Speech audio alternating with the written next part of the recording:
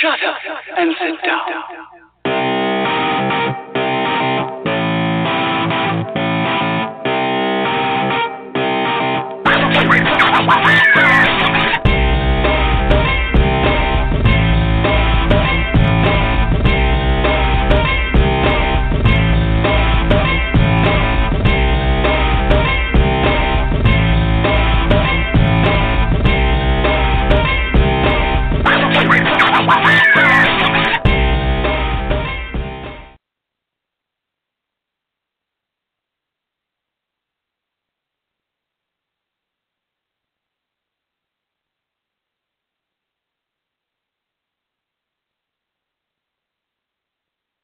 Oh, hello. I'm sorry. I got distracted. Azure, you and that 3D dick, man. I can't even. I can't. Wow. It's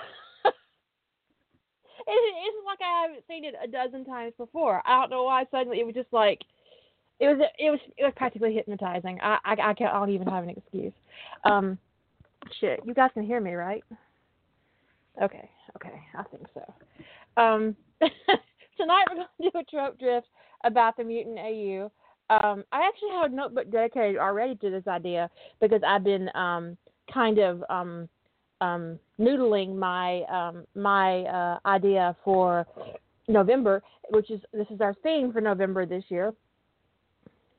I burned myself on the toaster, and I got this weird kind of like Harry Potter scar on my hand now. Anyways, I'm gonna put Jilly on the air so she can keep me. I just got in the chat room. I just arrived in the chat room. I was like, stop! You guys, let me type something. That thing's back off the screen. Okay, I'm gonna scroll down. I can't deal. So, it was hypnotizing. And it was just like, I can't even. I mean, startling. But like I said, I've seen it before, so it isn't like it's. I haven't. Really? It's. Oh yeah. No, I somehow missed that. No, I'm not feeling thankful actually. I don't need anything that distracting. It's okay. I can't even. Okay. No, it's still bobbing into the top of this chat window. There. Does that help?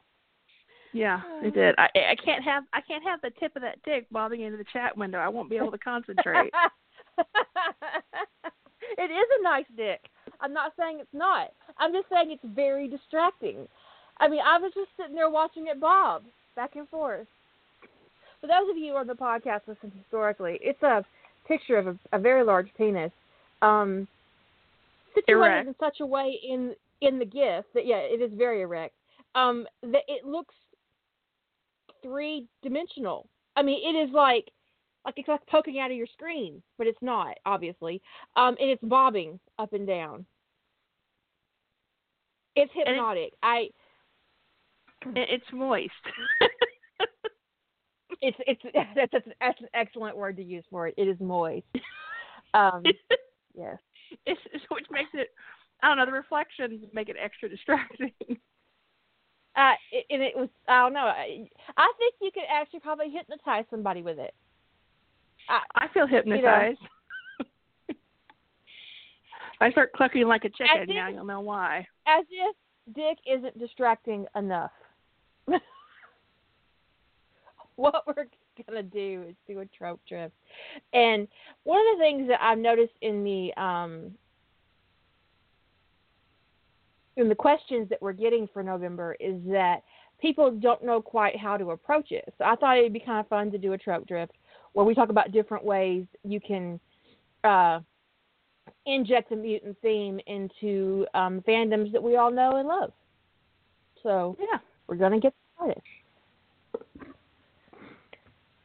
And we said it before. I mean, I think despite it being said multiple times in multiple places, people still think we're talking about X-Men style mutants. Not everybody. People have figured it out, but some people still think we're talking about X-Men. And X-Men is a type of mutant. That universe is a type of mutant, but,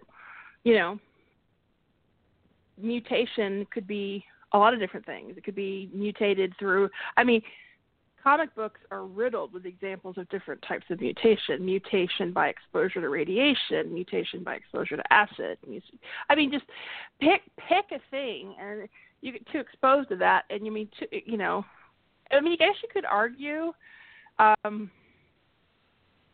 mutation from animal bite, venom. Pick a thing, and there's somebody's mutated from it. Well, yeah. So technically, Spider-Man is a mutant. Captain America is a mutant. In the comics, Black Widow is a mutant because she's had the super soldier serum as well. Bucky's a mutant. Anybody who's had their DNA universe, altered from a normal human would be mutated for the purposes of this challenge. The Joker and the Penguin and the Catwoman are all mutants. Mm-hmm. Superman is not a mutant. He is an alien. But if Superman had a child with a human, that child would be is not a normal human. So there's a degree of mutation there. You could argue the distinction between Buffy's not a mutant. Buffy is magically endowed with powers. I wouldn't call Buffy a mutant, would you? I never actually watched Buffy. I didn't think about it. I need to think about it, make sure I'm not being inconsistent. But Buffy... But I watched the movie, and all she did was descend from a whole bunch of other people who hunted vampires, right? No, she was called to be the Slayer. So there's kind of like potential. There's always one, and when one dies, the other one is called. And the whole idea, even in the movie, was to try to find the one who... the one who's currently been called. It was some kind of mystical calling, but in the movie, in the series, they kind of expanded on that in like there were potentials, and they knew who the potentials were. They had some way of identifying the potentials. So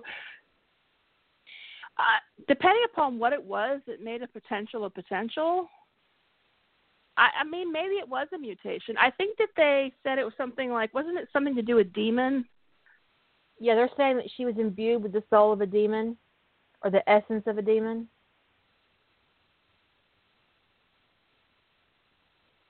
Well, they're mortal, and they're mortal before, but there's still something different about them. Otherwise, they wouldn't be able to identify that they're potentials. Because when they activated all the Slayers using the Scythe, it was the potentials who were activated, not random people. So there was still something different about them, something inert or latent about them that was different. So I guess that would qualify as a mutation, because whatever those dirty old men did to that original Slayer to imbue her with the essence of a demon changed her and changed presumably her line for all time and eternity. Which means that she's not quite human. Completely. Yeah, so yeah, that would be mutation. I was thinking about it like being magically imbued with powers, but yeah, if you look at it in the origins of the whole potential versus getting activated, there was a mystical element there. It was a little bit difficult to track, but because of the potential thing of some latent thing in their DNA that was lurking that allowed them to be called, then that would be a mutation. John Grimm on Doom is definitely mutantized. Mm-hmm. He's mutantized with alien DNA. Jeff Goldblum in The Fly was definitely mutantized. Is there another one? No, those are the two examples that popped up in the chat. I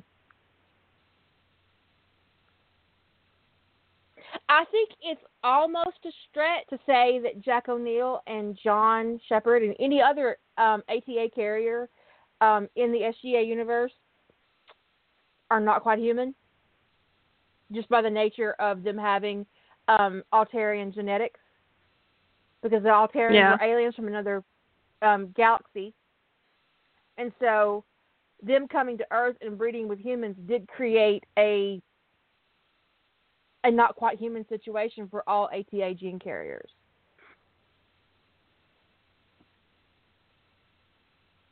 But it would have that, it's kind of boring. If you're going to write a mutant AU, write a mutant AU.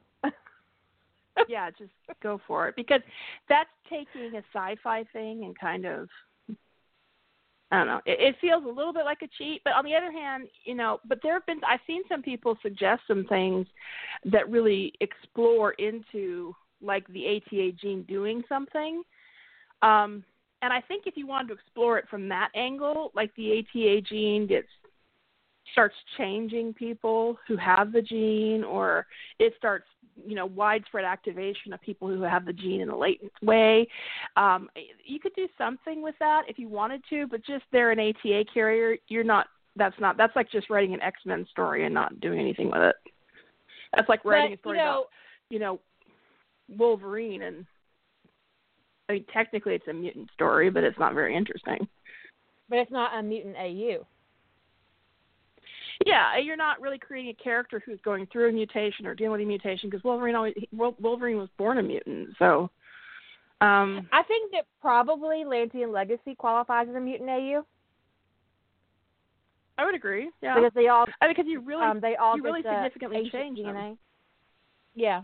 Yeah, Buggy Blue John would be, if you explored what that blue bug stuff did to John, I think that would be a mutant AU. But you'd have to do more, take it further, take it outside of what we saw in canon. When it comes to the ATA gene or the bug thing, if you're just writing about what's already in canon, then you're not stretching into the AU. The AU part, yeah. Dark Angel had a lot of mutant stuff in it. Elements, yeah, because they were all mixed with animals. Mm-hmm. So, I mean, whatever it is that is taking a person and moving their genetic code away from normal human DNA, whether it's psychic abilities, the ability to talk to the dead, see the dead, for that matter, sentinels and guides. I think we said you could do Sentinel and Guide if you really want to. Although we have had so many opportunities to explore Sentinel Guide that. You might want to, if you do Sentinel Guide, you might want to consider really pushing yourself with that. I think one way to really push yourself with that would be to make Sentinels and Guide purely an ancient thing.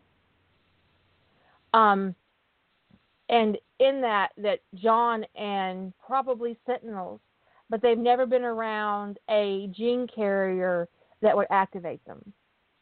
But what if John is on the city and Rodney gets the ATA gene and it activates his sentinel genetics?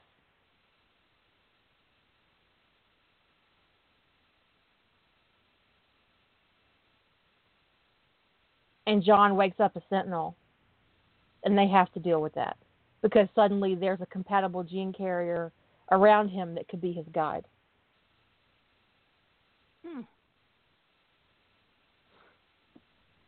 Now, we had done a lot of Sentinel Guide 6, but we have never done a November challenge where it was a long Sentinel Guide challenge. We've always done short story Sentinel Guides in the little black dress. Yeah.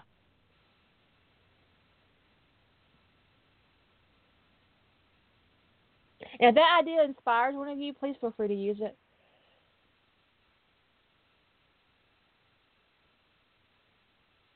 It doesn't have to be John. I mean, it could be, it could be Jack. It could be set in SG-1 where when Daniel deascends, he suddenly has the ATA gene. And when Daniel comes back, Jack O'Neill comes online as a Sentinel.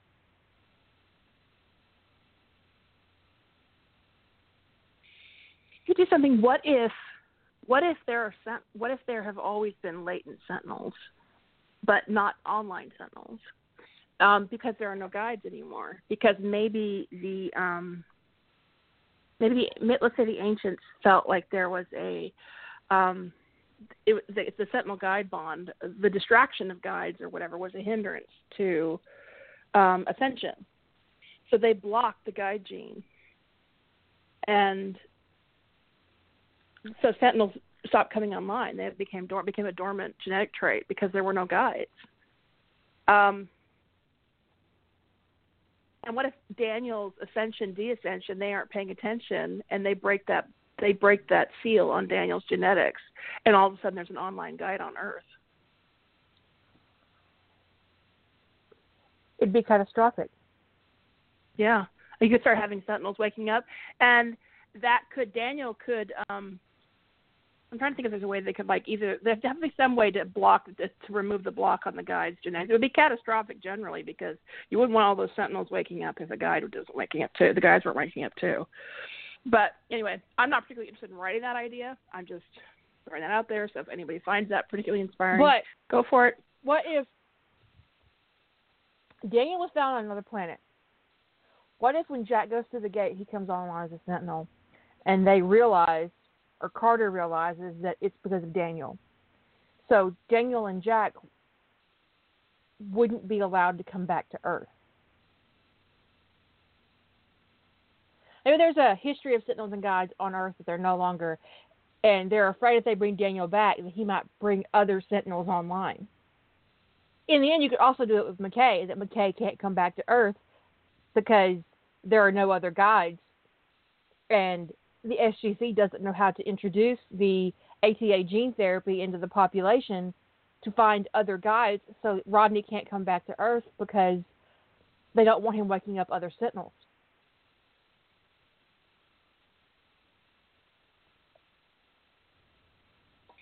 That's an interesting idea. There was I say Lady Raw wrote.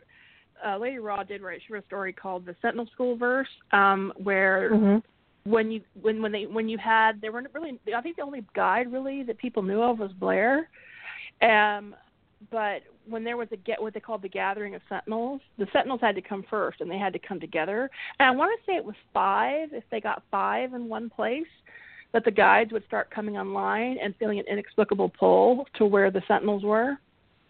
And that was it was fascinating. I thought it was fascinating world building that she did with that. It was an interesting idea that, there aren't any guides online, and maybe Sentinels avoid. Maybe it was sort of like a catch-22. Like, well, the guides will come online if the Sentinels all gather, but they're biologically geared towards not gathering. That an unbonded Sentinel is more likely to want to guard its territory or something like that. Anyway, so you could do something interesting as that, where, like, maybe as a result of the Stargate program, the Sentinels have to deal with each other. And it creates a gathering of some sort. Of course, you have to credit Lady Raw for inspiration credit, but, it's an interesting idea of one or the other side coming together in numbers awakens the other side. But if the ancients are interfering and preventing guys from coming online because they've suppressed those genetics, it'd be really interesting to see what kind of catalyst it would take to activate those genetics. In Sentinels of Atlantis, I used ancient technology to activate the guides, because the guides are basically Earth's ultimate defense against the Wraith. Mm-hmm. Because in Sentinels of Atlantis, the Sentinel's whole purpose is to protect the guide, because the guide can kill Wraith. Mm-hmm.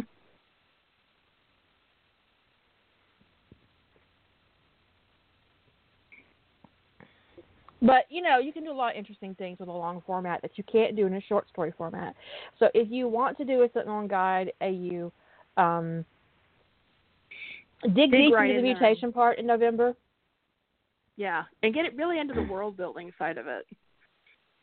What's different about this Sentinel Guide thing, and because I had plotted, I plotted most of. I still have some plotting elements. It was actually one of my considerations for November was the Star Trek Sentinel Guide AU, where when Vulcan is destroyed, that it causes such ripples in the psionic energy currents throughout the universe that it wakes up Sentinels on Earth who have been gone for a long time, hundreds of years they've been gone. Actually, they left Earth. So I don't have that. There's still I don't have the end completely plotted yet, but I considered that for November, but I'm feeling a little fried on Sentinel Guide stuff. So I'm reluctant to do, even though I would love to do a long story Sentinel Guide story, a long form Sentinel Guide story. I only have 2 stories that have potential for April, and one of them is Sentinel Guide. So if I work on the 2 stories I'm already in progress on, at least 2 in progress on the Sentinel Guide front, plus I don't want to shoot myself in the foot and take one of my April stories out of contention. So I'm worried about burning myself out completely on that. I mean, I told you once I could never have too much Sentinel Guide. Right? Right, and I only have April 2 stories I could possibly do a 30K sequel to. And one of them is All Your Reasons. Everything. There's only 2 stories that even have any potential for me to write a sequel to that's not already in progress. That's the issue. Already in progress. Yeah, that's a problem for me too, because you guys might have noticed from last night that I do have quite a large list of works in progress. I think I decided. I think I was kind of waffling between Human Nature and The Air the Angels Breathe, but if I do an all-in Mutant AU for November, which I'm going to, I might not be wanting to write another Mutant AU in April. So, yeah. And sometimes you just don't want to write the same theme and like 2 challenges in a row or something. I don't know. But also because I'm trying to finish up Stand for the Man and Stick Around, the sequels to both. And then I have other Sentinel Guide stories that I have sequels in progress on. And plus, like I said, one of the only 2 stories, I have only 2 stories possible that I could do a sequel to in April. And one of them is a Sentinel Guide story. So, I mean, I'm leaning toward the other story anyway, but I think adding another Sentinel Guide verse into November, although I could write a really long sequel to something in November rather than starting a new verse, but I would really want to explore that because I want to explore the mutation angle really heavily.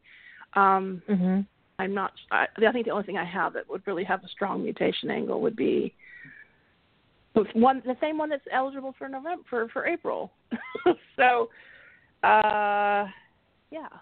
I don't like having a choice of one. I don't like having my choices for, I don't like a choice of one because that's my choice. Honestly, I have a lot of options. I could do a sequel to Subtle Body. I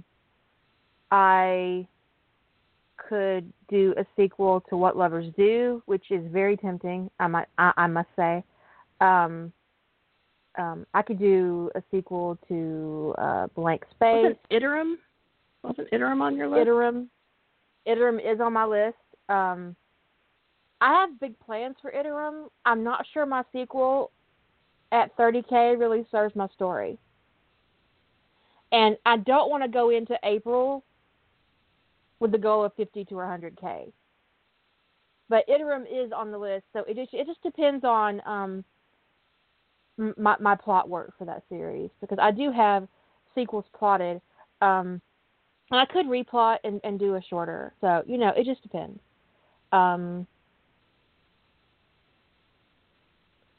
Human Nature, The Air the Angels Breathe. I could write a sequel in The Ring of Fire because I don't have the second story planned. I have it planned, but I haven't written it. I did briefly consider the sequel to The Awakening, which I plotted and never wrote, but it's 100K too. Easily 100K. So, yeah. Any of my Alpha Chronicle stories. Yeah, some of there are, the word count thing became a big issue because a lot of my Sentinel stories could have a sequel, but I wouldn't want to commit to a 30K sequel on them. That's the issue. Right. And I do want to stay in word count for April because I've got, I'll be betaing my my Bang, and I want to stick close to 30K if I can, and there's only one of the two that's close to 30K. So my choice is my two choice. The other thing is that I could wind up writing a story between now and then that gets a sequel. But do keep in mind for November that we are doing a house challenge basically. You don't have to do 50K. You can do 25 if you want to be a Gryffindor. And you can do 100K if you want to be a Ravenclaw. I forgot about that we had 4 levels. Yeah. I forgot. How did I forget about that? I know, exactly. I don't know. But yeah, so our levels for November, and the reason I did this is because I want to honor the National Novel Writing Month, which is 50K. But I also need to acknowledge that there are some people who just don't feel comfortable with that as a goal. And the whole point of National Novel Writing Month, beyond the 50K, is to encourage writers and to encourage good writing habits. So I think from now on, even though I've been a slave to the 50K rule for going on 20 years, that we're going to keep the levels for November every year. So we'll be doing the house challenge every year, no matter what the theme is. So our minimum is 25K, and there is no maximum, but the maximum goal that you can sign up for is 100. Now, I would usually just go all in and say I'm going to sign up for 100, but my goal is not to have another epic that I am not going to finish with by the end of the month. So I'm very going to carefully consider my plot and try to decide how long it's going to be. And I'm hoping that I'm actually hoping that I'll come up with a plot that's 50K and I'll sign up as a Hufflepuff. But if the plot realistically I'm going to Hufflepuff it. I'll sign up at 75. You're going to Hufflepuff it? I'm going to Hufflepuff it. Yeah. I don't want to come out of another challenge not done. I just don't want to be in a situation again. So I did a 5-part structure in my plot, and I'm going to do a threesome. It's going to be John, Miko, and Rodney, and it's going to be told in a mixed format. And I'm a little nervous about it, but the whole point of November for me is to challenge myself. So I want to really kind of stretch my skills as a writer in November. So but I'm definitely going to Hufflepuff it. That's my goal. And Hufflepuff is 50K, Slytherin is 75, and Ravenclaw is 100, and Gryffindor is 25. And the reason we came up with those particular choices for the word counts is that Gryffindor is going to do the minimum they have to because they rather play. Hufflepuff is going to follow the rules, which is National Novel Writing Month, is 50K. Slytherin's ambitious is 75, and Ravenclaw can't shut up. Yeah. And I'm going to be honest. I can write an epic like nobody's business. You might have noticed, but I'm gonna Hufflepuff it this year. I'm gonna try to be realistic about my word count, and I have to figure this out before I sign up. But I'm hoping that I get this plot at 50K. So I come look at the plot and I go at 50K. But if I look at the plot and I think it's 75, then I'll sign up for 75. But if I look at the plot and I see 100K, that's going to be a 2-parter. It's going to be 2 separate stories because I don't want to commit to 100K when I'm going to have family here half the month. I'm going to, we've got Quantum Bang stuff going on. I've got multiple stories in process. So I just don't want to commit to, because I know if I start another epic in November, I'm going to come out of another November with a story that's not finished. And I've had 2 Novembers in a row, maybe 3 Novembers in a row with stories that didn't get finished. And it's just, that's just frustrating me. So, no. I think I'm going to call mine the Midway Accord because they're going to meet in the middle to have a conversation. That's going to be arbitrated by the Asgard. So I am I'm deep into my plot. And I have decided that it will be an intentional IOA plot that experimented on the entire population of Atlantis, and it inadvertently caught the crew of the Daedalus as well. I'm going to use one of my characters that I created for Hold My Coffee, which is, what is his name? The Canadian. I cast the guy from William Bouchard. He's going to be Caldwell, second in command on the data list. I'm really looking forward to it. And so I'm on the fence about making them blue. I don't know. Well, blue is a great color. Blue's an excellent color. So I'm on the fence about it. Let me tell you why I'm on the fence about it. I'm on the fence about it because I'm having a hard time figuring out how to make my characters look blue in the art. But not like I can do the whole picture in blue, which is okay, but I can't make my characters blue by themselves. And I've tried several times, and I find it really annoying.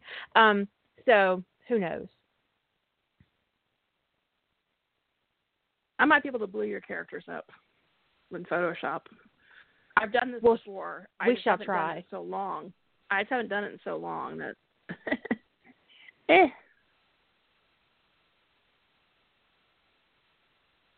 Sometimes you just have to go back in and go, how did I do that again? I made somebody purple once, so I know I've done it. Just their skin too, not anything else. I just have to remember how to do it. So, anyway, I think I'm still right now. My plan is still to do the Century story, where Tony is Stephen Rogers' grandson. It's like grandfather. No, he's his grandson. And mostly because that's mostly plotted. I still have I still have some work to do in the plot, but I at least have the rough outline of it. So, and I still like the idea. I just there's some issues. So, I don't really have. I mean, I had a couple of vague ideas, but nothing that I've spent any time on because I've been busy with other stuff. So, yeah. But I do want to mutant Tony up, and that makes it a challenge. Tony DiNozzo, by the way. I have been writing Tony Stark quite a bit lately, so I'm at the point now I have to clarify that. It used to be if I was ever talking about a Tony, it was Tony DiNozzo, but I do want to mutant Tony up, and that kind of is on topic of the podcast in that, how do you bring a mutant stuff especially to a non-mutant universe?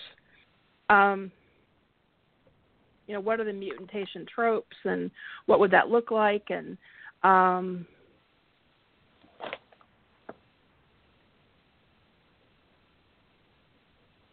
because the universes that have mutation in them already are pretty straightforward in terms of, if you want to do something in the X-Men universe, the Marvel Cinematic Universe, you've got lots of templates for how to do mutation in those universes. So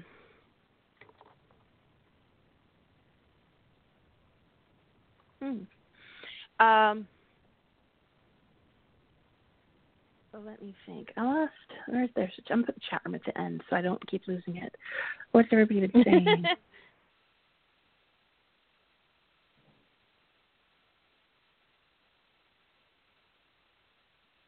Claire, that doesn't sound like procrastination to me.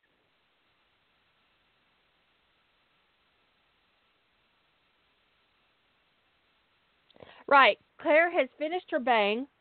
She's plotted her nano. And she's commissioned art. And now she's thinking about April, but she's procrastinating. I don't know what Claire. Girl, I don't know what you're procrastinating about, but it's not your writing. And don't go to Azure's corner either, because that's too much fun for you. You go sit in the corner where Ellie usually sits. Well, she might need some fun corner. It sounds like she needs a break. Go look at the porn.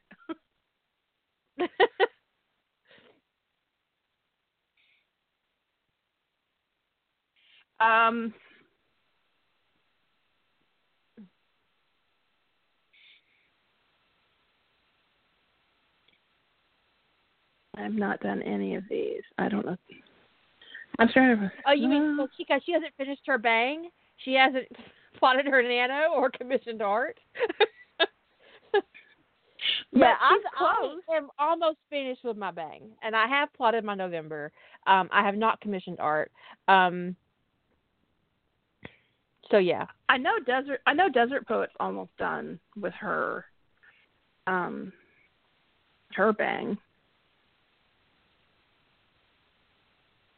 but we have 80. How many participants in the Quantum Bang?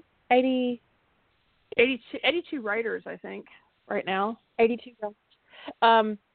If even a fourth of those finish, we're gonna have some awesome stuff to read. I'm really excited. I mean, yeah, it'll be great.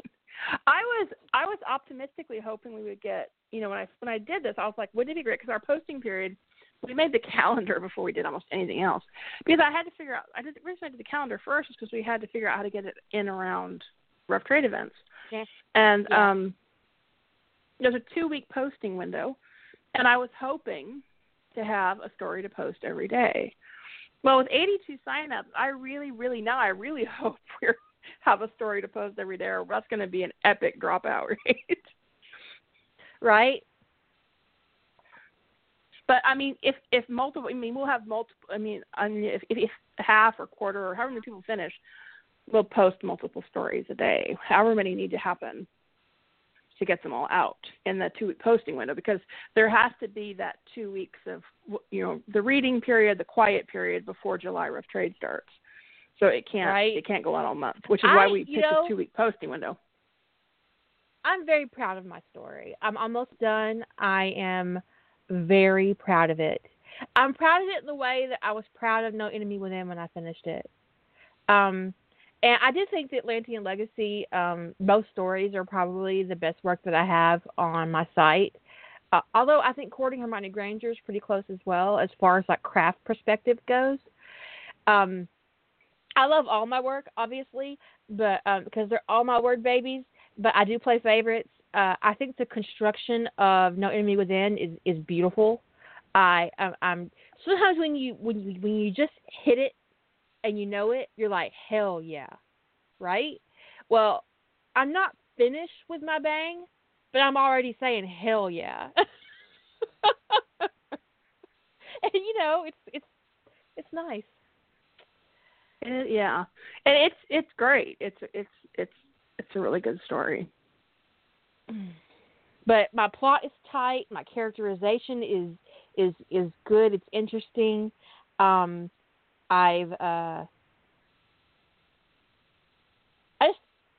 like it a lot. I hope you guys like it as well. It is a bit different. People are gonna love it. It is a little different from your usual, but I think people are going to really enjoy it. So. Lady Holder loves it. And in the end, that's all that matters.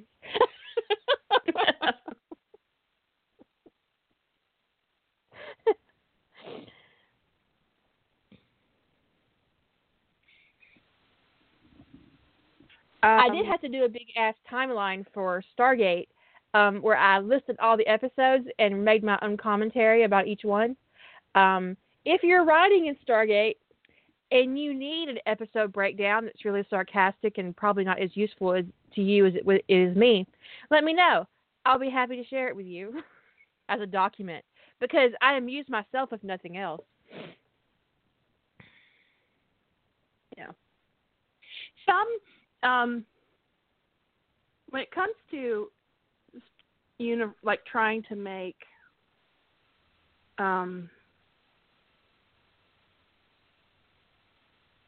some things into a mutant, when I was working on ideas, I had what I thought was a really solid idea in the DC Extended Universe, and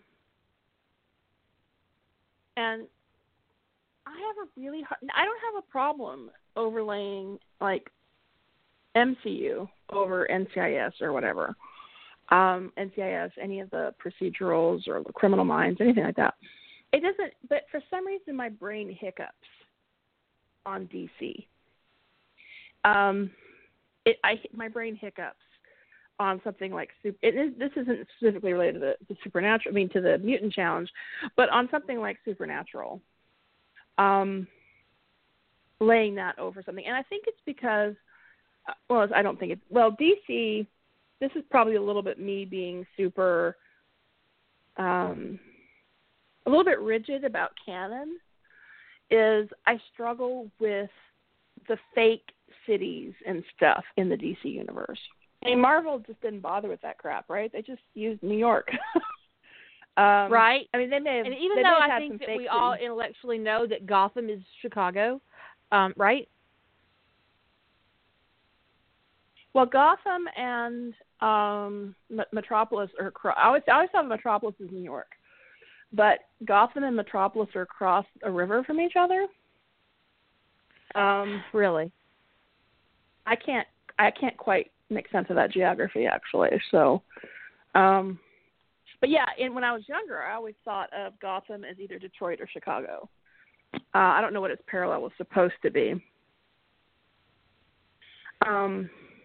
Okay, the Batman artist Neil Adams patterned Gotham after Chicago. And Metropolis was clearly modeled after New York. Why they couldn't just use Chicago and New York is beyond all of us. We don't know.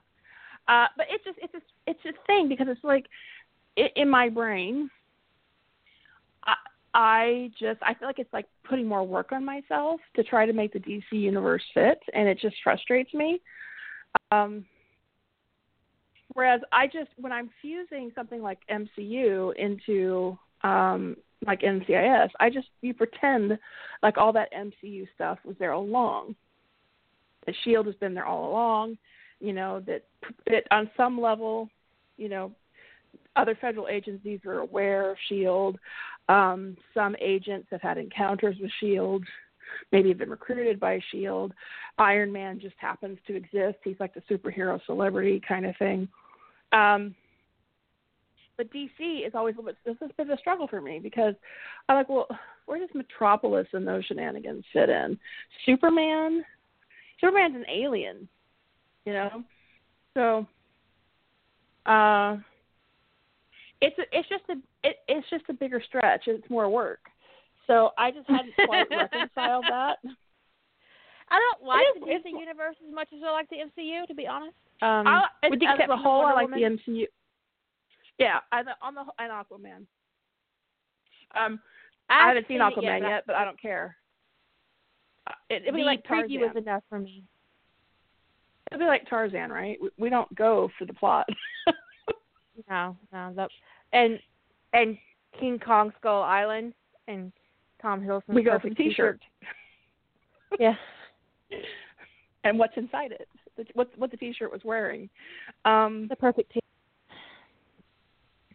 But DC is just. Also DC is a lot darker. It is a lot darker universe, and I tend to shy away from, the kind of the Batman-esque levels of angst don't really appeal to me in general. Metropolis is in Kansas? In Smallville, yeah. In fact, Metropolis is like, you can see Metropolis from Smallville. Mm. Well, that's in a TV show. In the DC Extended Universe, they're across a river from each other. That's not Kansas and Chicago. I don't know where it is. I can't. So it's like, I don't know. It's one of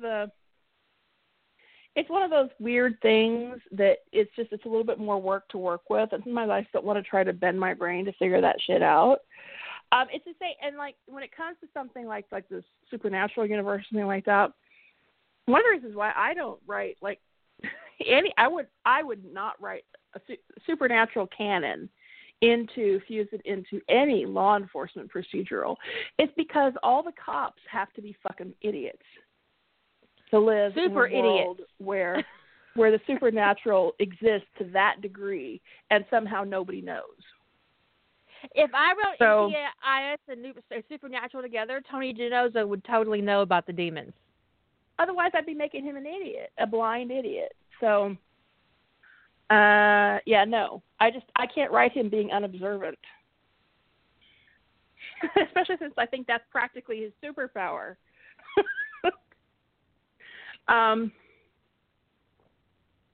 But anyway, I've had this idea around the mother boxes when they activated on Earth that they unlocked like dormant stuff in a lot of different people. And so there was some fallout from the Justice League stuff with the mother boxes that had to be dealt with basically, dormant genetics waking up in people and making them different.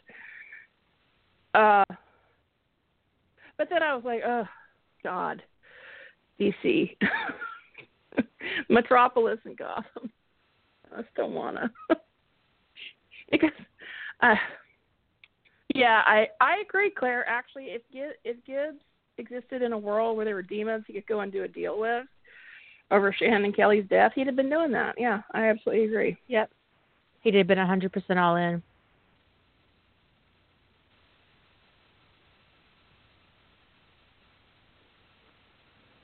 So it's some level of some universes that are just kind of, it's really a lot easier to take, to me, a universe like MCU and overlay it over, pick your poison, whether it's Criminal Minds or Bones or whatever. It's easier to drop the MCU on top of that without a lot of fuss than to drop something like DC, or even, and when I say MCU, I'm specifically talking about just the cinematic universe, not including the X-Men, because the cinematic universe did exclude the X-Men, and it is really easy for that reason, because mutants already being a thing changes the landscape of any law enforcement procedural. If there's an isolated, inhuman here or there, it doesn't really change the landscape of law enforcement that much because it's a new thing. But if mutants have been around and emerging in greater and greater numbers, and there's already been attempts at legislation to control them and all of that ugliness, then you've got, that's a little bit different. That's a little bit harder to make work in a law enforcement, not impossible, but it's harder to make work in a law enforcement, crime, in a crime drama. Because it would change, you'd have to reconstruct your universe where mutants had already existed, and what the impact was on law enforcement for your show, whatever. But when you've just got really isolated things, and for the most part it's a big shadowy secret that S.H.I.E.L.D. is managing, it doesn't necessarily change the landscape of your show very much. So you can bring you can bring that comic book overlay and fuse it into the world you're working with without a lot of fuss. So, when I realized at first there were going to be no mutants in the MCU, I was like sad, but from a fan fiction perspective, it actually makes things a lot easier. But I also think that it's disingenuous to say, for Marvel to say there are no mutants in the MCU when there clearly are. Bruce Banner's a mutant. But they can't call... Right, well, they can't use the word mutant. Well, they can't use mutants as it pertains to the X gene. Right. So they could say somebody has had a mutation, but they cannot call them a mutant. Because what they did is they took that people who've evolved, who have mutated, and called them Inhumans. Bruce and anybody with super soldier serum has had a mutation, but they don't have the X gene. They can't have the X gene. So that was the case of me using mutant specifically as it referred to the X-Men, the X gene thing. Because, the idea for me when I first heard about the MCU and they weren't going to have the X gene stuff, I was like, how can you have the MCU without the X-Men? I don't understand. But now that it's not there, we've gotten used to that.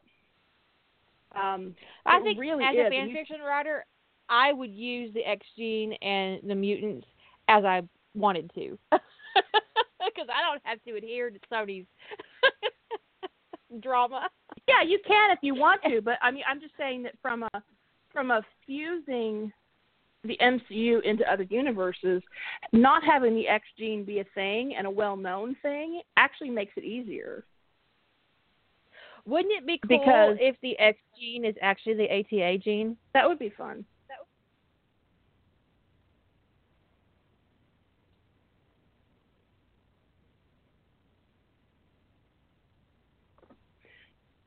And you could do an X-Gene, / X-Men AU with Stargate or whatever. That would totally be within the bounds of the challenge.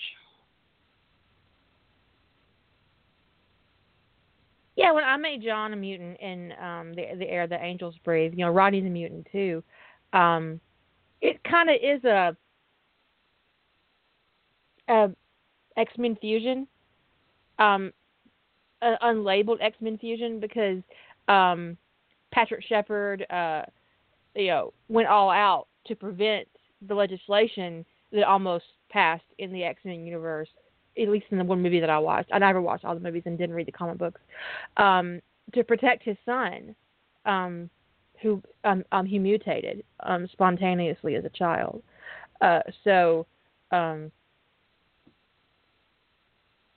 He had a leap in his evolutionary development and grew wings. If you could have one mutation, what would it be? Well, what would you pick? Yeah, you. Who else am I talking to? Also in the chat room. Oh, you could be talking to the chat room. It could have been just a food for thought rhetorical question.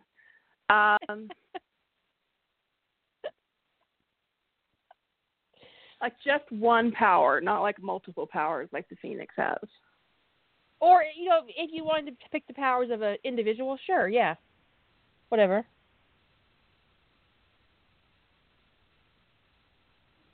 I would probably want Jean Grey's powers then. If I could just pick the powers of an individual. Just one, it'd be her. I'd pick Mystique, actually. Yeah. Just one ability, I think.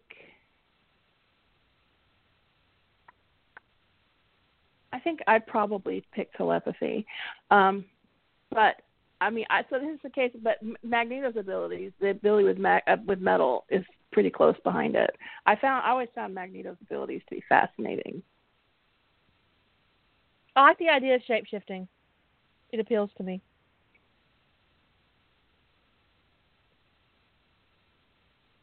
I'm getting some interesting answers in the chat Teleportation. room.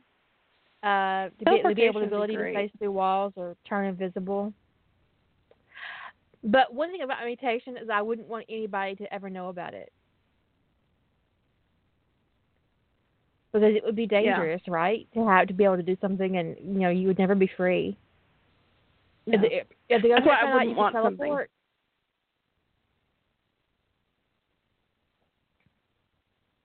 Yeah, you wouldn't want something like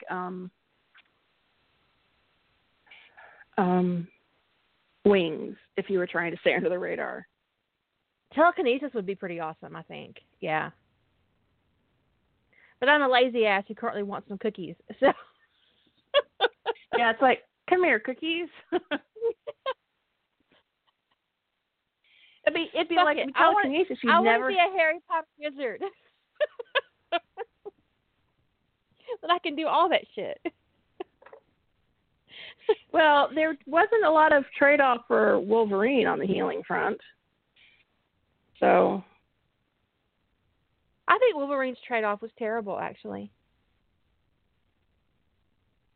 He outlived everybody. Thing? Yeah. He continuously his whole life. That whole long-lived thing is really only appealing when you're writing a character who has a partner who's long-lived. Right. So, if only golden apples were a real thing. You could make them a real thing. I mean, it can be your thing. You can figure out.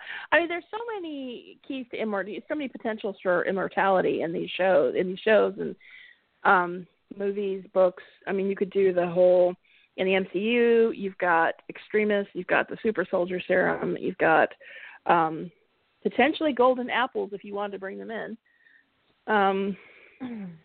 But I was reading a really cute Tumblr thing where it was like, imagine if vampires could share their immortality with one individual, and a vampire fell in love with a woman or a person, and the person asks them to share their immortality with them because they want to be with them forever, and the vampire says, "Well, I can't. I've already shared it." And the person is like, "With who?" And he said, "My cat."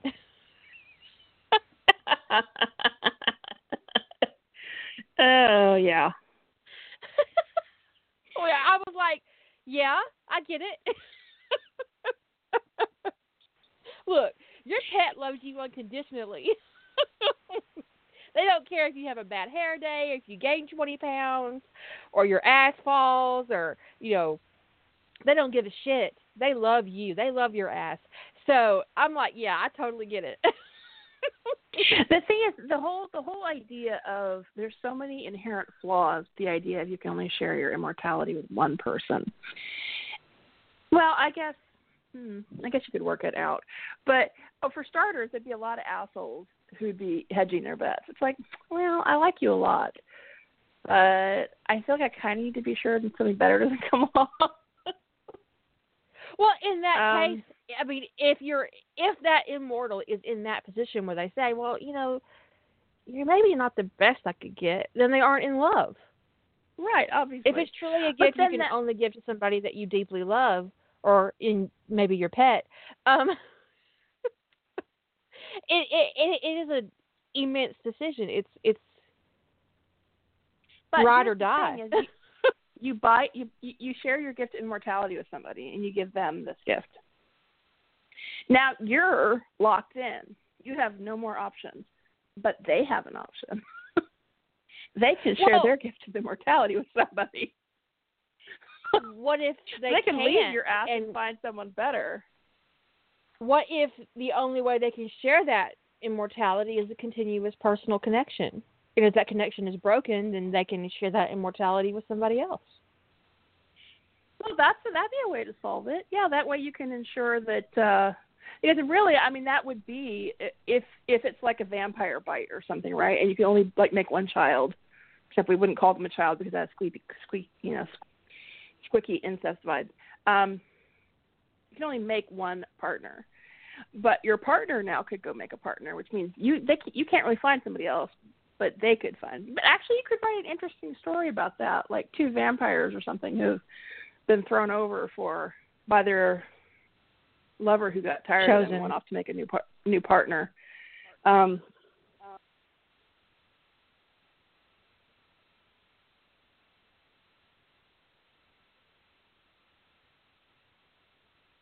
Yeah. Anyway, so we were tropes. How many mutant? We didn't really talk a lot about specific mutant tropes, but we covered some. Actually, we did kind of touch on quite a few. We just didn't call them out by name. Like this is the kind of mutation it is. We talked a little bit about recessive genetics. That's the ATA gene.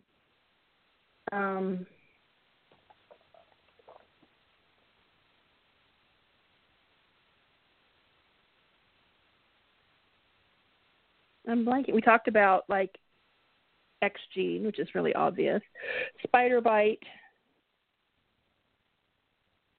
All the DC people.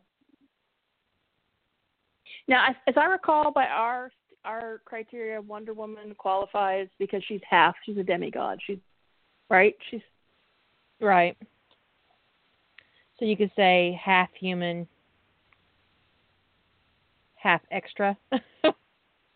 Half extra, yeah.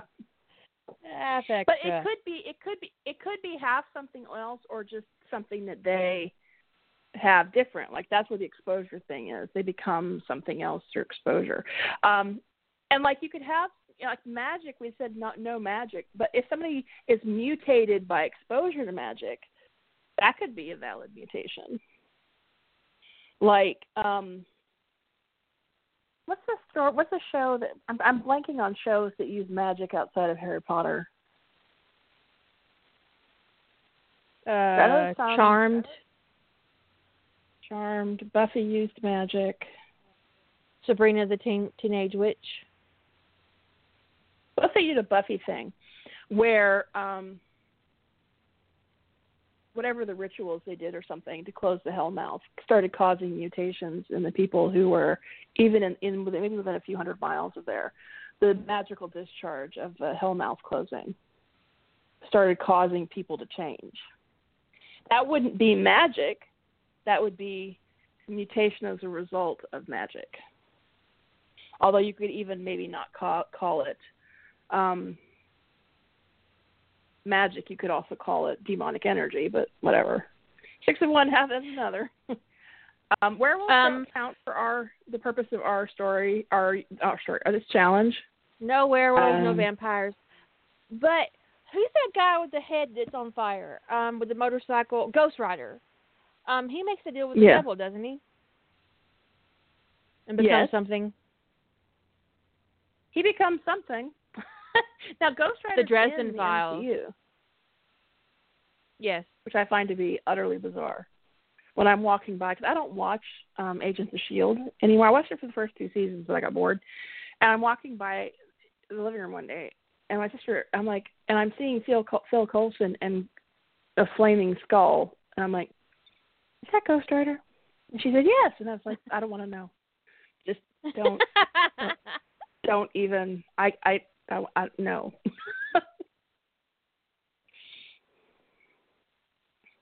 Was Dresden Files, what was the, I haven't seen the Dresden Files in so long. What was the mutation? Was there mutation there? No, he was just a wizard. I thought it was just magic use, which would not qualify for the challenge. Claire,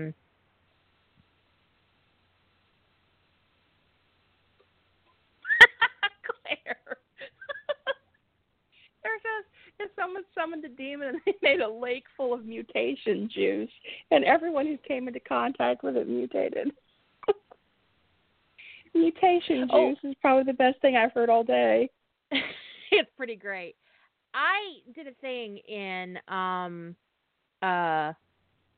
my July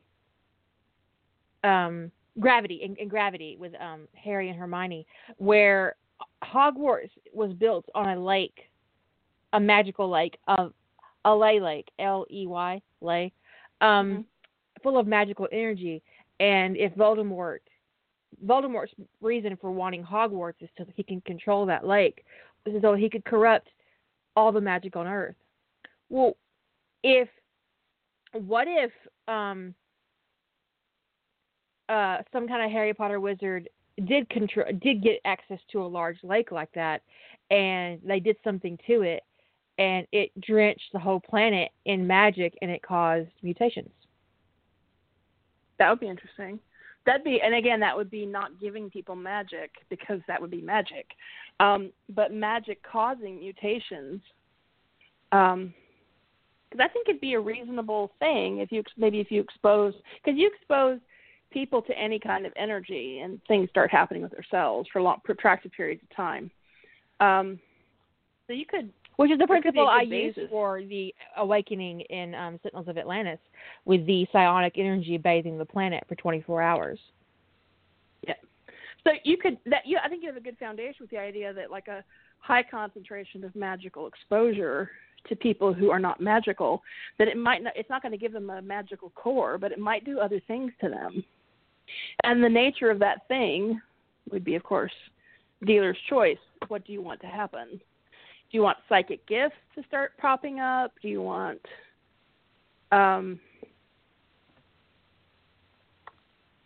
special abilities, like maybe isolated things that wizards can do with magic? People can do like that one thing, like apparition, like that. They would call it teleportation.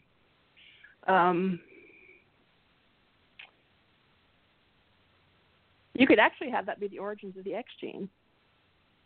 I'm reading some comments in the chat room. Someone says, what if the Stargate gives off mutant radiation that has an effect on the plants and water, the whole water table, because it enters the ocean? So it starts affecting people born after the gate starts being used regularly. Huh.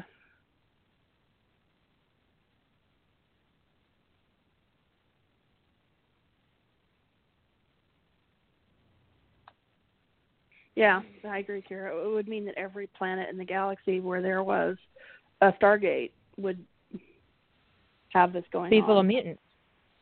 Mm-hmm. But moreover, the gate was used regularly in Egypt before it was buried, and it was also used by the ancients in Antarctica before Atlantis left. So there would already be a whole bunch of mutants on Earth through breeding. It would mean the ancients were mutants since they were right before SG-1 ever starts using the gate. So you would have to account for that. The gate, yeah, absolutely.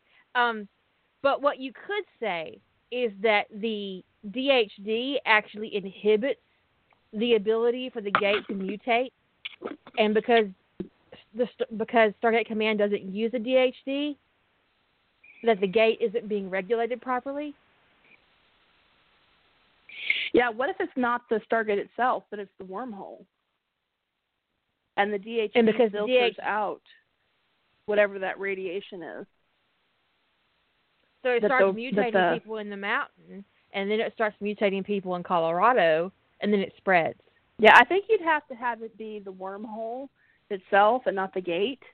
And I like the idea that the DHD was designed not just to power, but to, maybe it's powered on the radiation the wormhole gives off. Maybe that's why the crystals, the power in those DHDs is so long, is because it's being powered, it's being recharged every time the wormhole activates.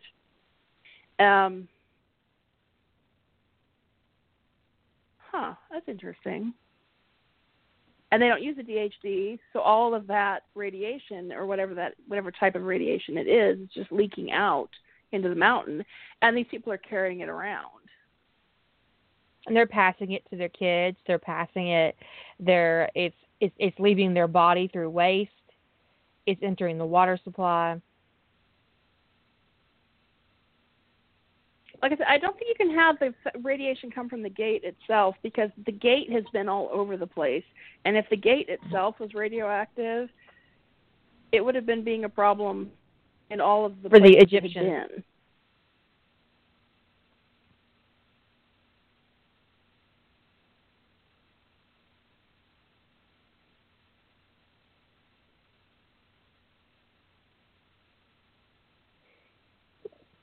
Ascended bimbos.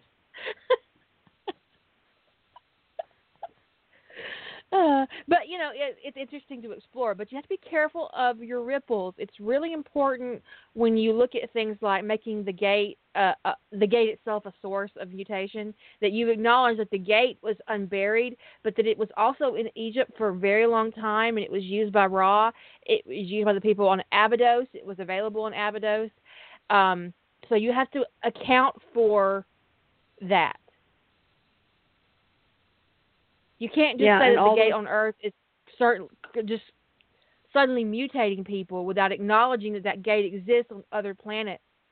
What's different about Earth that would make it happen? And if John could have activated it in the chair, then why didn't Jack O'Neill? It's one of those things. I see people throwing big ripples into the canon backstory, and then not big ripples, a big boulder into a canon backstory, and then not changing canon events. So it's sort of like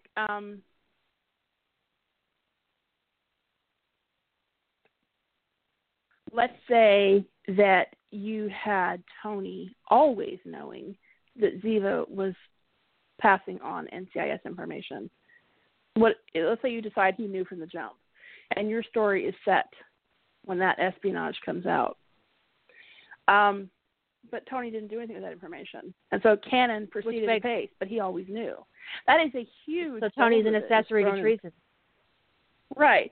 So that's a huge boulder to throw into the backstory of your story. Tony already knew. And having it come out just in like a casual way, like Tony's just sitting in an interrogation going, oh yeah, I knew she was passing information on to Mossad.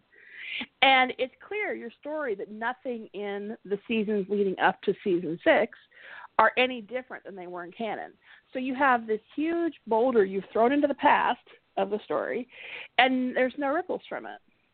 Tony knew, but he didn't do anything. Okay, well, you've just said something really awful about Tony. I actually read a story about that recently where it was this epic change for this one character. And it comes out in this oh-so-casual way. It's like, oh, I already knew that. But canon up to the point of where that reveal happened hadn't changed at all. There was no difference in the 2 or 3 years of canon up to that point. And yet this character's just kind of like, oh, yeah, I already knew. It's like, you did? Well, so all of these years of trying to stop this thing that, you know, I mean, it was just like, and you already knew the solution? That's really strange.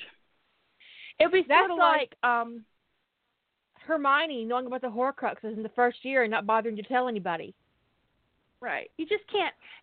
And then you get to, and she knew and didn't do anything with that knowledge, and you get to, you know, you're in book 7, writing your story in book 7, and she just casually reveals she knew and never did anything with that knowledge. And that's so you don't have to deal with canon changes of her knowledge. Some changes just are not practical. They just don't work. And some changes, you can throw some boulders into a pond. But like, let's say you want to throw that boulder into the NCIS pond, and you don't want Tony to be a traitor. He has to do something about Ziva right away. That's the only way. You either don't do it, you don't make the change, don't have him know, or you have him do something about it. And then I feel the responses, but then I can't write my story. Well, your story has a plot hole. And your story is stupid. I'm sorry. Did I say that out loud? But no, seriously, what you could do, how to fix this plot hole. Tony reports the matter to the Director of Homeland Security, which is Tom Morrow. They start feeding Ziva fake information. They use McGee to set up her access at NCIS, so when she goes looking for information outside of her casework, she doesn't get accurate information. So all the intelligence that she passes to Mossad is fake. Otherwise, there's no Now, you have to figure out, why do they want her to do this, and why are they keeping her into place? Because the bigger fish is her father. Right. But it would, even if you did that and you had a really good reason for why Tony would already know, it is going to change the dynamic of the team for those 4 years before her espionage is revealed. Also, I don't think you could carry it on for 4 years. I don't either. Because Gibbs would have to know, too. I think it would be better to have Tony figure it out while he's in charge of the team. But then you got it going on for 3 years. It's still a long time to be. And Mossad is into the fact that the information is bad. Unless he reveals to her, unless that they reveal her, you throw out the whole fake murder thing that brings Gibbs back, the bombing that they tried to blame on her, and use this instead. And so by the time Gibbs returns to NCIS, Ziva is gone. She's in prison. So Tony is sitting on the information. He has to do something with it. And they could do a sting that lasts. I mean, your story could be about the sting, and it lasts for a couple of months, and maybe Gibbs get back just as it's resolved, and everybody else is just really tired at that point and going, talk to the hand, man. Just talk to the hand. But you can't just throw that kind of boulder in and then have canon. Because let's say you wanted the undercover op to actually go on for 4 years and you could somehow justify that.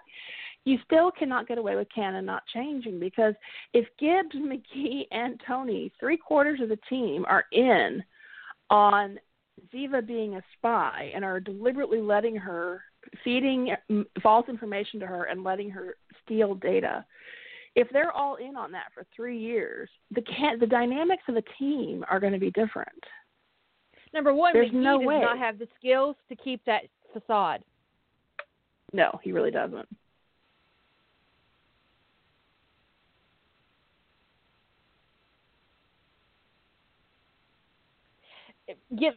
So you would have to have it be a really short period of time. You couldn't have it go on 3 or 4 years. It's just not possible, because McGee couldn't maintain. No. McGee also couldn't keep it from Abby, and Abby can't keep her mouth shut. So it would have to be very confined. It would have to be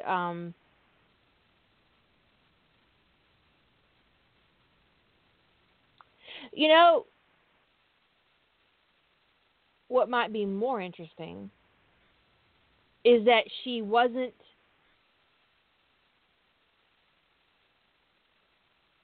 doesn't start spying for Mossad until after she comes back.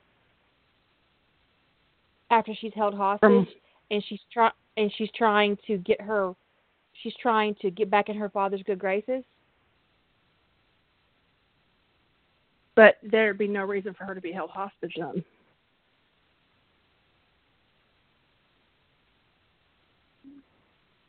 I mean, the whole thing with the espionage and Michael Rivkin, all that was really intricate. It was all very closely tied in to that whole plot was really, I mean, you could pull the threads apart and knit something else, but in catching Michael Rivkin and what he did in his attack on Tony is when they uncovered that Ziva had been feeding information to Michael, and that information was all in her apartment. So she wouldn't have been, I don't think she'd have been as, I don't know, it's weird. It's weird to decouple those. You could decouple those two plot lines, the espionage and Michael.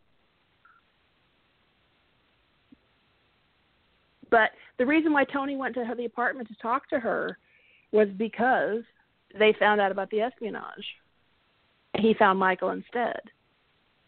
So it's a little difficult to pull those two plot lines apart and have her not start spying until after she gets back from Somalia. I meant when Vance split the team. Oh, you mean when... I got really confused when she was talking. I was like, but what if instead of bringing back McGee and Ziva, they bring back Tony and Ziva, and they have a different computer geek, and that computer geek finds out that she's doing something hinky. Yeah, and being the good little senior agent that he is, he goes to Tony, who's mentoring him, trying to kind of correct the mistakes he made with McGee, and then they go and they have to figure out where to go from there. Yeah. But the thing is you can't just say, all can and happen, I've made this major change in the past. It apparently didn't affect anything until 6 years in. Because when you start pulling at that thread, and what that means is it means an epic amount of either apathy or incompetence on somebody's part. Somebody's characterization suffers for that kind of failure to account for the consequences of a major change. You make one of your characters an unbelievable asshole if you don't watch your ripples. Or potentially a traitor. I think that's actually one of NCIS's biggest faults, is that they do some really fucked up things with Gibbs that they don't account for the ripples, and they don't pay attention to what they're doing, and they've basically turned Gibbs into a really treacherous, murderous, unethical asshole. Right. And then at the end of, what was it? Was it the end of season 10, I want to say, when there was that investigation into Gibbs? And a lot of this stuff started coming out, and the whole team quit rather than have to answer questions about Gibbs. That's the wrong kind of ripple. Right, because now you just made everybody complicit. So, it's just that's the thing is when you choose not to do anything with the consequences of the change you make, you are sacrificing somebody's either plot or characterization for not making that account. And so when I'm reading a story and I go, oh my God, this character I like is an unbelievable asshole for knowing this information all these years and not doing anything about it. And I know that wasn't the author's intent, but it's the way it comes across when you... It'd be like having Buffy's mother know about demons and about the whole Slayer calling and still patting her on the head and handing her a steak and patting her on the butt when she's 15 years old and go, have a nice night, dear. The suspension of disbelief in a teenager's going out and handling the night thing like Buffy, it only works if the parents aren't in on it, right? So, I mean, like, you make Joyce know when Buffy's 15 that she's been called to be a Slayer and just be okay suddenly with that? she is the worst mother who ever walked the planet. And if that's what you want to do to Joyce, that's fine. But make that choice deliberately. You don't want your readers to just be sitting there horrified that Joyce is the worst mother ever, because she knew when Buffy was 15 that Buffy got called to be a Slayer and was just fine with it. And you find, your story starting 3 or 4 years later, and Joyce has been letting these dirty old men from England use her daughter to fight demons for the last 4 or 5 years. It's not cool. I mean, like, seriously, if you want us all to think Joyce is awful, mission accomplished. But if that isn't your intention, don't do that kind of thing.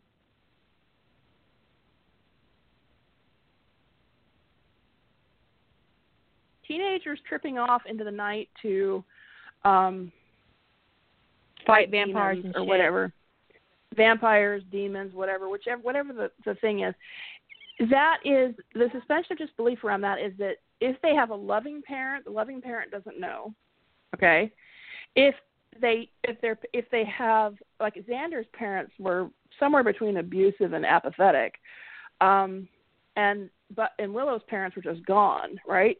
So you could have Xander's parents Xander's parents know, and it doesn't affect anything. They could know about demons and just not care because they never cared anyway. But when you have Joyce know and not do anything to protect her daughter, it doesn't matter if her daughter is supernaturally endowed to fight demons or not. You've now done something horrible to Joyce. So you just have to be careful with how you balance a major disturbance in the backstory like that. So it's a really interesting parenting ripples. moment in The Incredibles, where she's on the plane with the kids, and she's never really let them use their mutant powers, and they're about to get hit by a missile, and she's ordering her daughter to use her powers, but her daughter can't, because she's never been in a position where she even practiced her powers on a regular basis, and she's been put in an emergency situation where she has to do it or they're all going to die. And her mom says that to her, we're all going to die if you don't do this. Now, they end up getting out of it, and, they end up in the ocean, and she takes them to shore. But later, she apologizes to her daughter for putting her in that position because it wasn't fair. And she owns up to her mistake that she made in the heat of the moment, and talk to her child with respect and say, I'm really sorry I put you in that position. It was just a great parenting moment where she acknowledged that she made a mistake and apologized to her kid, and just brought it home that they had circumstances that were out of their control, and the kid's inability to do what needed to be done in that moment was okay, Yeah. It was a really good The Incredibles is a fantastic movie, but that in particular was a really great moment, and it really gave her the confidence she needed that when she really did need her powers, she got them. They came to her, and yeah, in the end, she even uses her powers to save her family.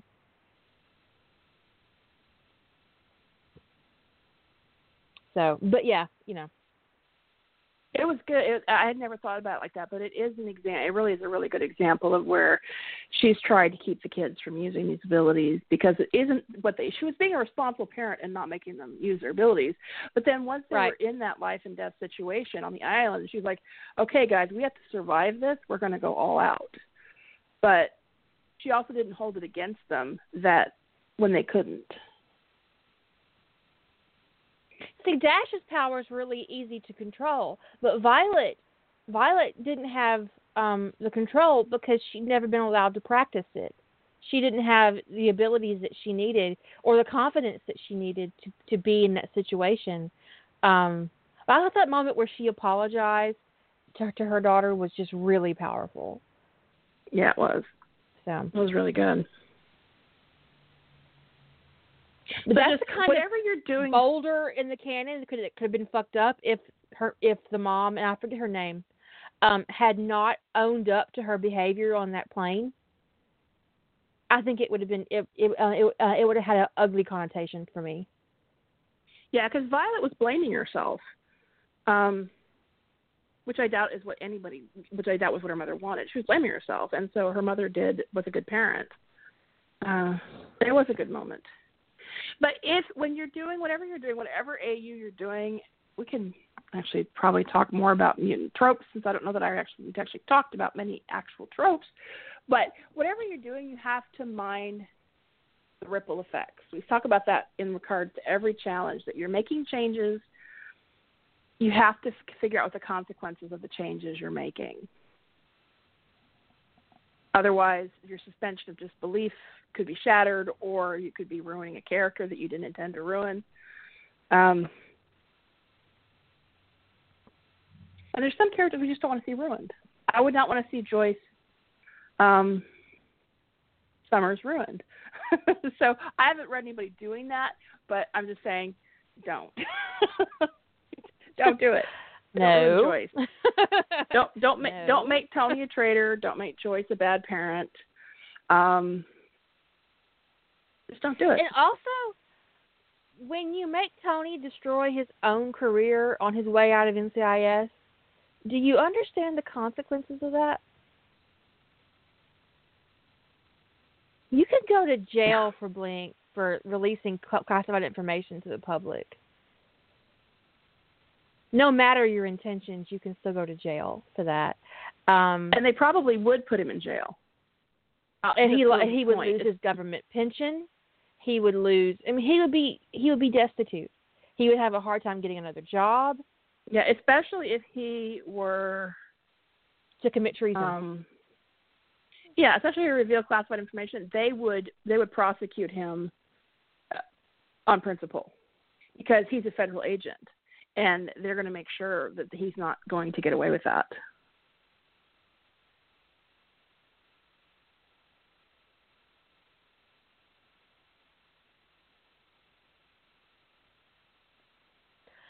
Mary offered up a trope in the mutant trope. Mutations are commonplace, usually happening around puberty between 13 and 17. Character X is the late bloomer, and something happens to trigger a traumatic mutation. Yeah, that's definitely a big trope. I think it actually kind of bled into the Sentinel universe as well, with characters coming into their gifts late, or into adulthood unexpectedly. Yeah. I do that a lot. That's a trope I use a lot with that as characters, because I do think when it comes to coming into abilities that a younger mind, a younger brain is more elastic, for lack of a better word. And it makes more sense to me that especially guides, and even settles me, if you're 40 or 50 and you're really settled in life, you're middle of your life, how easy is it going to be for you to adapt to suddenly smelling everything? So I tend to think, or knowing when your neighbor takes a fart.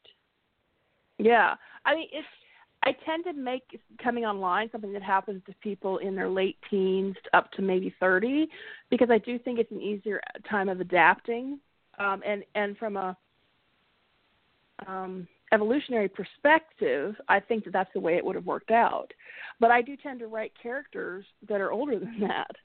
So I do use that trope a lot, that somebody coming online later in life.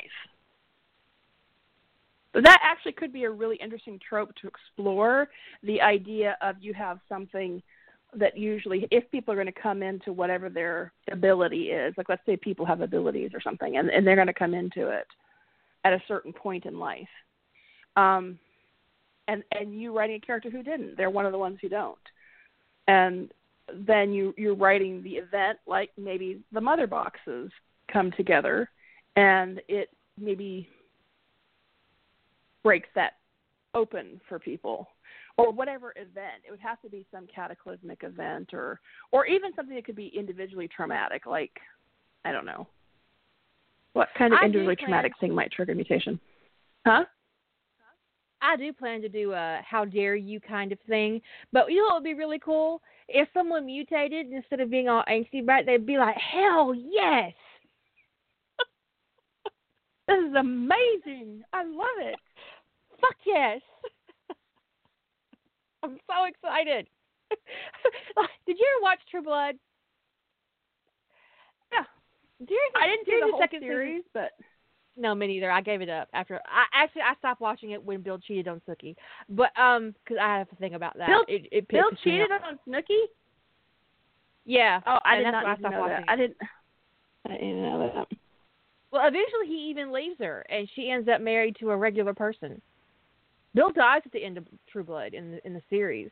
I don't know what happens in the books. Well, he cheated on her, so I'm not too sad. Fuck him. Yeah, fuck him.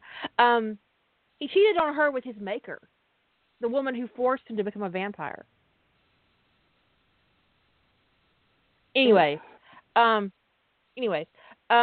a scene where Bill is being punished for killing another vampire for what what the sheriff decided was a problem. He didn't agree with it, and so he has to make a new vampire. And they bring him this human girl, and he has to make her. And Bill's all angsty and shit. Bill was like the original, like angsty vampire. Vampire Bill was just full of the angst, right? So they give him this teenage girl, and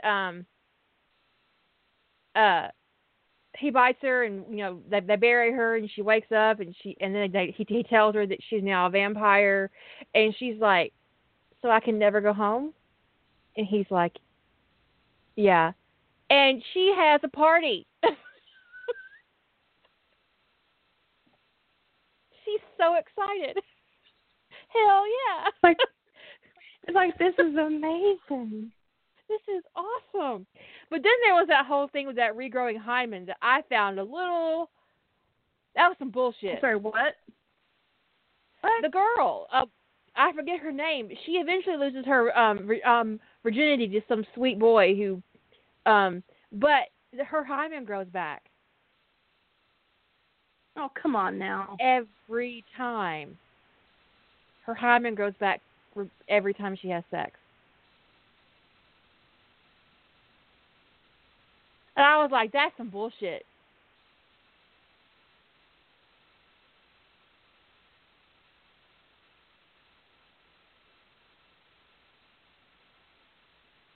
Perpetually a virgin the rest of her life. The rest of her eternal life. Anyway, I would be. But she was super excited to be a vampire until that whole virginity thing came up. Blech. But yeah, you could have a mutated character who was like, okay, hell yeah. It's like, oh, this is amazing. Look what I can do. Let's see what this motherfucker can do. It's like getting into a brand new sports car. Hell yeah. You could write this would be kind of cracky, but you could have a character who, like, were like Inhumans or mutants or whatever it is you're writing about, are trying to stay under the radar, right? They're trying to hide, and you have a character who comes into some kind of outrageous, really epically powerful abilities, and like is going on talk shows, like, look what I can do! Isn't this amazing?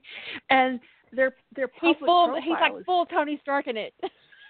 Right, and their public profile is so Man. big that the government doesn't dare touch them because they have a bazillion followers on Instagram, and maybe they post pictures of their wings all the time, and like, hey, just flying out over the top of the world, over the top of the Chrysler Building today. Isn't this so cool?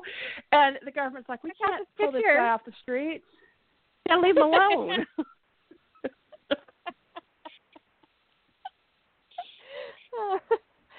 It would be great.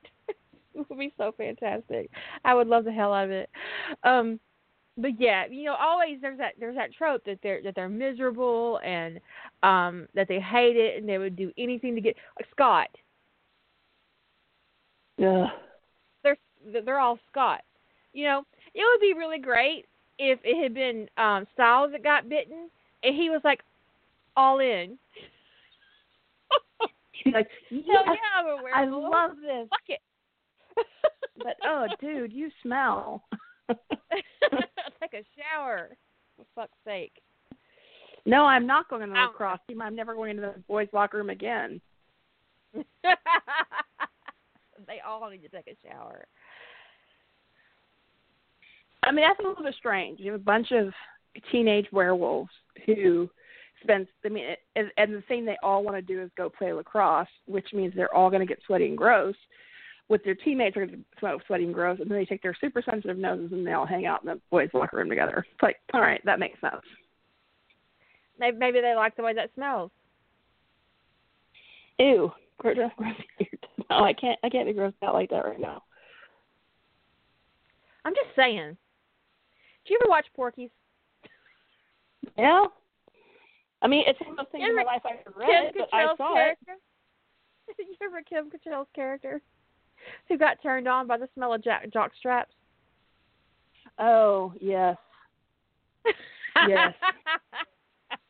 And they called her Lassie because she howled when she had sex. The best part about that is that dude didn't stop. He just put a pair of socks in her mouth and kept going.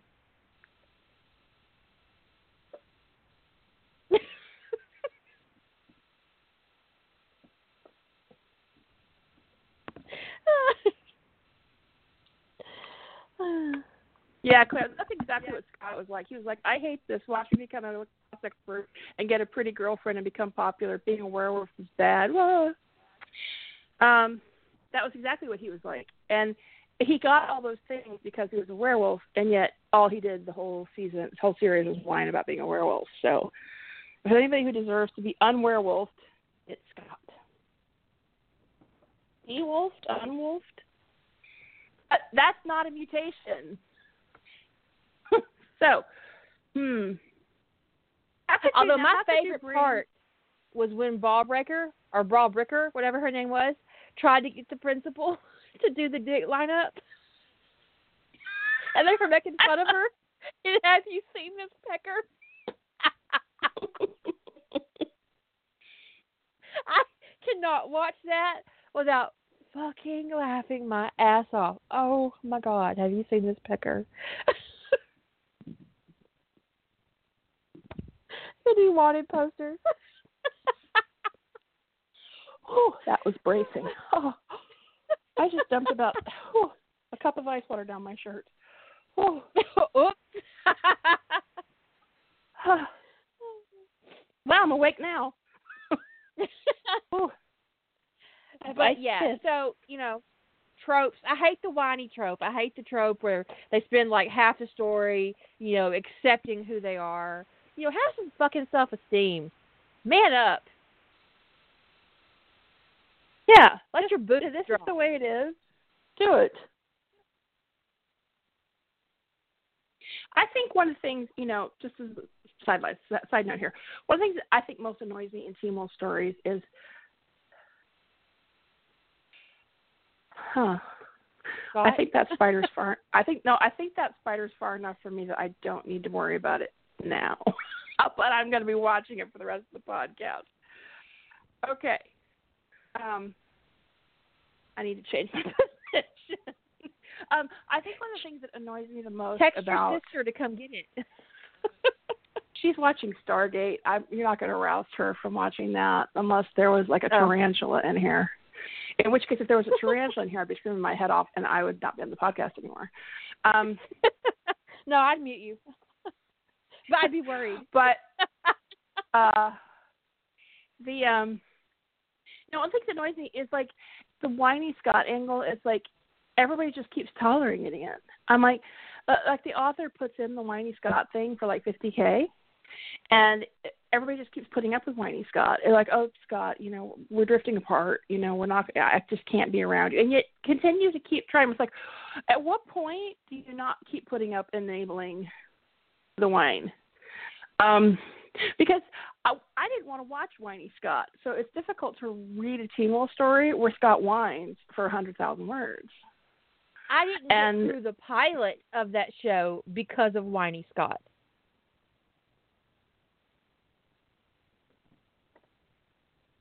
That's all I've ever watched. I've watched like 25 minutes of the pilot.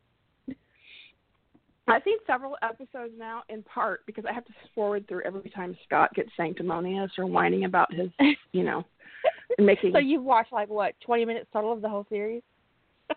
That's what it feels like. I mean, it's like I've put on multiple episodes, and I just keep fast forward to get to the scene that I need, and if Scott has to talk in it, it's like, okay, fine.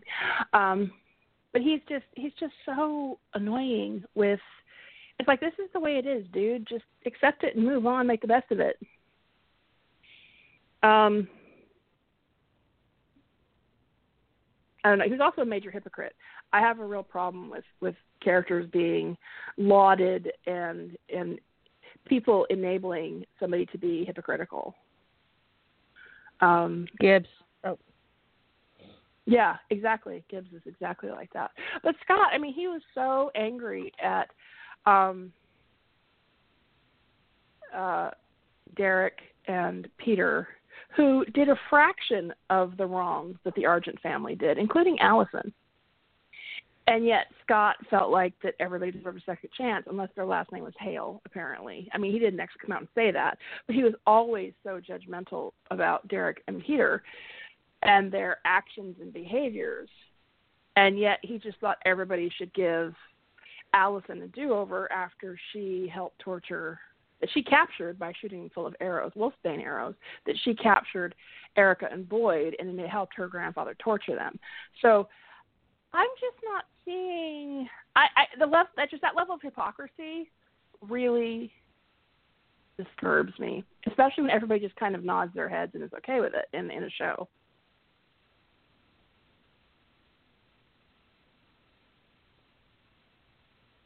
But see, this is something we need to talk about because it destroys characterization.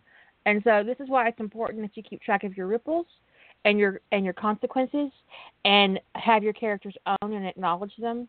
And if they make mistakes, to not repeat them. Like that scene in The Incredibles that we talked about with the mom and Violet, that she made a mistake and she acknowledged it and she apologized. And she really focused on making sure that her daughter's mental health was addressed, Mm-hmm. That she acknowledged that her daughter was, Violet is actually, I think she's clinically depressed in that movie. She has really low self-esteem. She, her confidence is practically zero. And in the moment when her mother needed her most, she couldn't perform. And so, but her mom acknowledged that and, acknowledged her own role in creating that situation. And so it's just really good characterization. And I know it's a cartoon, but one of the reasons why The Incredibles is so good is because its characterization is on point. Yeah. Also, it is also no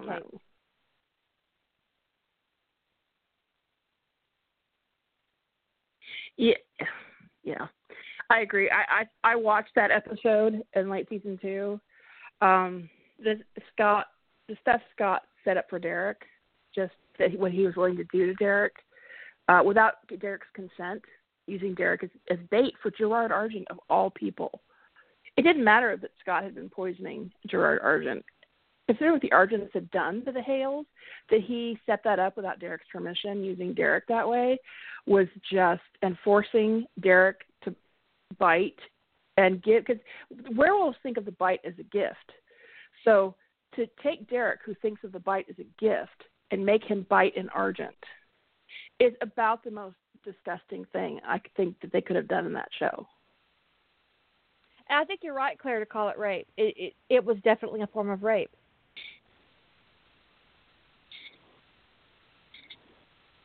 It was rife with consent issues. Have you seen Maleficent? Of course. The wing thing, I cried in the theater. I wasn't the only one. My mom was in tears too. And I came home and I was talking to my husband about it. He said, "Well, how'd you like it?" I said, "I loved it, except for the rape scene." And he said, "What?" He said, "There was a rape in Disney?" I explained it to him, and he was horrified. Screamed when she realized what he'd done to her. It's probably the best acting I've seen from Angelina Jolie ever. She's not a favorite actress of mine anyway, and so I was a little ambivalent about Maleficent, but I loved the movie. But that scene, I wished in some ways that even though I loved seeing it on the big screen, I wished I'd been at home so that I could have had a sanity break when she woke up with her without her wings. Yeah, I needed an emotional reset moment. I need a hug because that was so intense. Her reaction to waking up and not having her wings. No, I don't think Scott or Allison are very redeemable in Teen Wolf canon. They're both terrible. If you don't recognize somebody else's bodily consent, you're not a good person.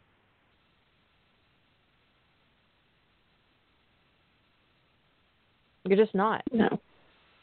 And I've been working on one of the two projects I've been working on lately is the second novella in the Come to Jesus verse, and I mean the whole verse really is basically Tony just dealing with shit, right? So he has to deal with one of the big things early on is dealing with Scott and his reaction to Allison leaving and his stubbornness, and when Stiles finds out what Scott did to Derek, Tony's the one who brings it out, but it's Stiles who loses his shit. He just loses his mind over that was Scott's plan and that he forced that on Derek. He gets so angry.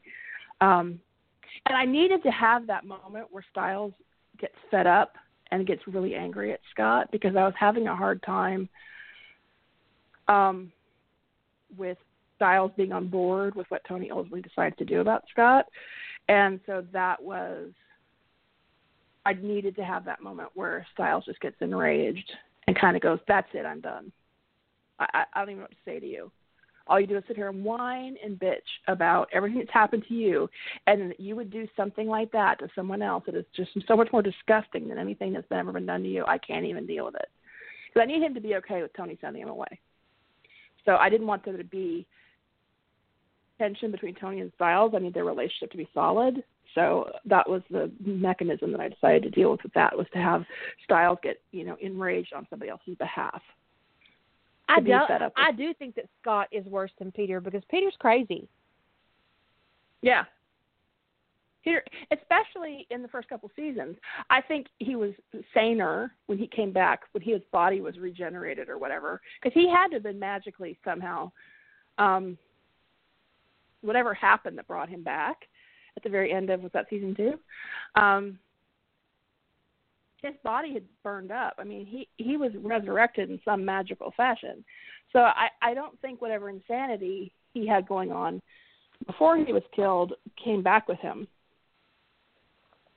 I think he was still an asshole, but I think that he was less crazy. But I think especially in season 1, season 2, he was literally, what's that legal term? Diminished capacity? There would be a strong case in the court for diminished capacity because he was completely batshit insane. And everything he did, except for killing his own niece, which you could even make a case for why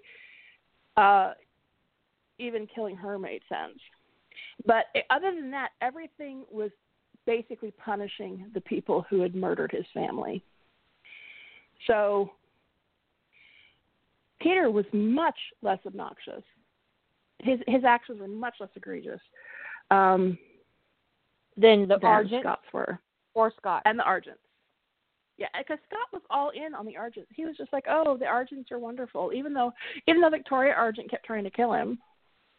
Because when it boils right down to it, Scott hates himself for what he became. Yeah, he did.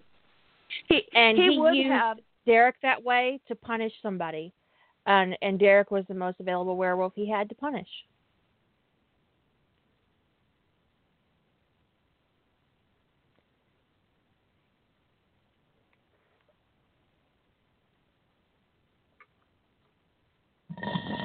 Well, Scott is a dick, but yeah, I only watched like half the pilot because I just couldn't stand Scott. From the moment I was really pissed because I love the movie, the Teen Wolf movie. I thought it was great, really funny. Yeah. And the car Kind of stuffing cracky, was awesome. but yeah. Yeah. And then they did that, and I was like, what? No. Yeah, what are you doing here? Well, why have, I mean, clearly the audience fell in love with Stiles and Derek more than, not even as a pairing probably, but just the individual characters, both Stiles and Derek, and even Peter were more compelling as a main character than Scott was. Scott was just irritating. If they were going to fuck up the whole movie canon, why didn't they just make Derek the Teen Wolf? Born Teen Wolf. Yeah. This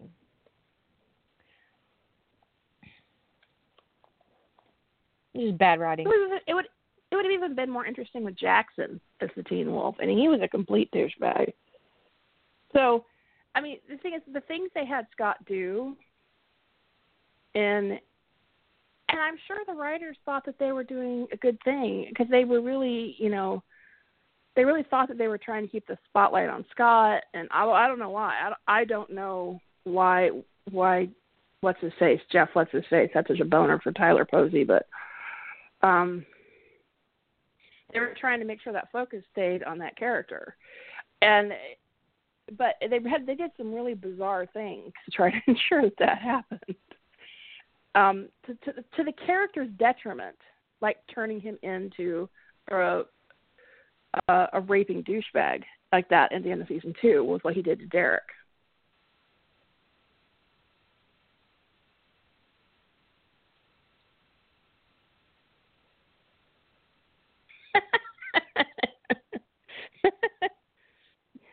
Claire said the writers went to the NCIS School of Character Consequences.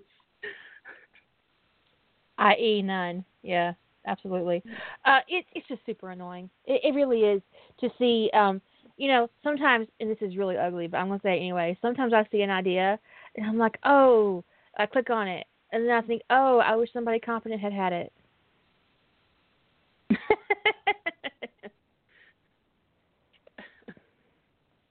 And sometimes I just think, I wish somebody who could handle their dialogue mechanics had this idea.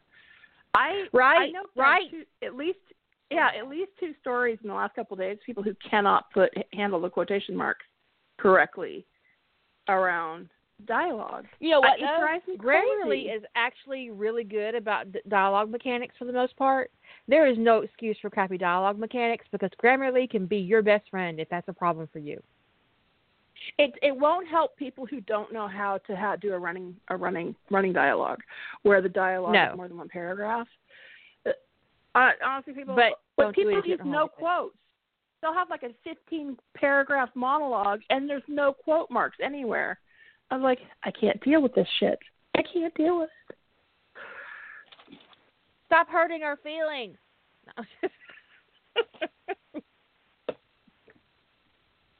I mean, I wouldn't do this if there have been times I've been tempted to respond to, like, leave feedback that isn't, giving them positive feedback and not give any kind of criticism, just give them a link to, like, a Writer's Digest article that explains the thing that they aren't doing well. Like, here's the Writer's Digest article on dialogue mechanics. Link trolling. This is really entertaining. Link to Writer's Digest. That's some passive aggressive shit right there. But you know what though? Yeah. I mean, we all learn by doing. So continue to do and you will improve. But also read good writing and read books on your craft. Even if you never intend to be an original professional, go the pro route. It is you owe yourself and the writer that you should be next year the time. Mm-hmm. So read your craft books, read the craft articles that we post on the writer's table. Pay attention to good writers when they talk, when they post stuff. Just pay attention and learn because you owe that writer you're going to be next year that consideration. Yeah, I agree. I mean, I tried reading this writer where all of their plurals are written as possessive. I don't mean one or two. I mean all of them. And once you've written 100, 150, 200,000 words, you need to start being able to fix that shit. You need to. This tells me you're not reading people who do this right. And you're not investing yourself in your craft. It's a hobby, yes, but respect your hobby. Respect your ideas and respect your creativity and respect the talent that you've been given to create. And just respect it. So that's our show over the night. We got 51 seconds left, and I have to pee. So we're gonna go. Say good night, Julie. Good night, everyone.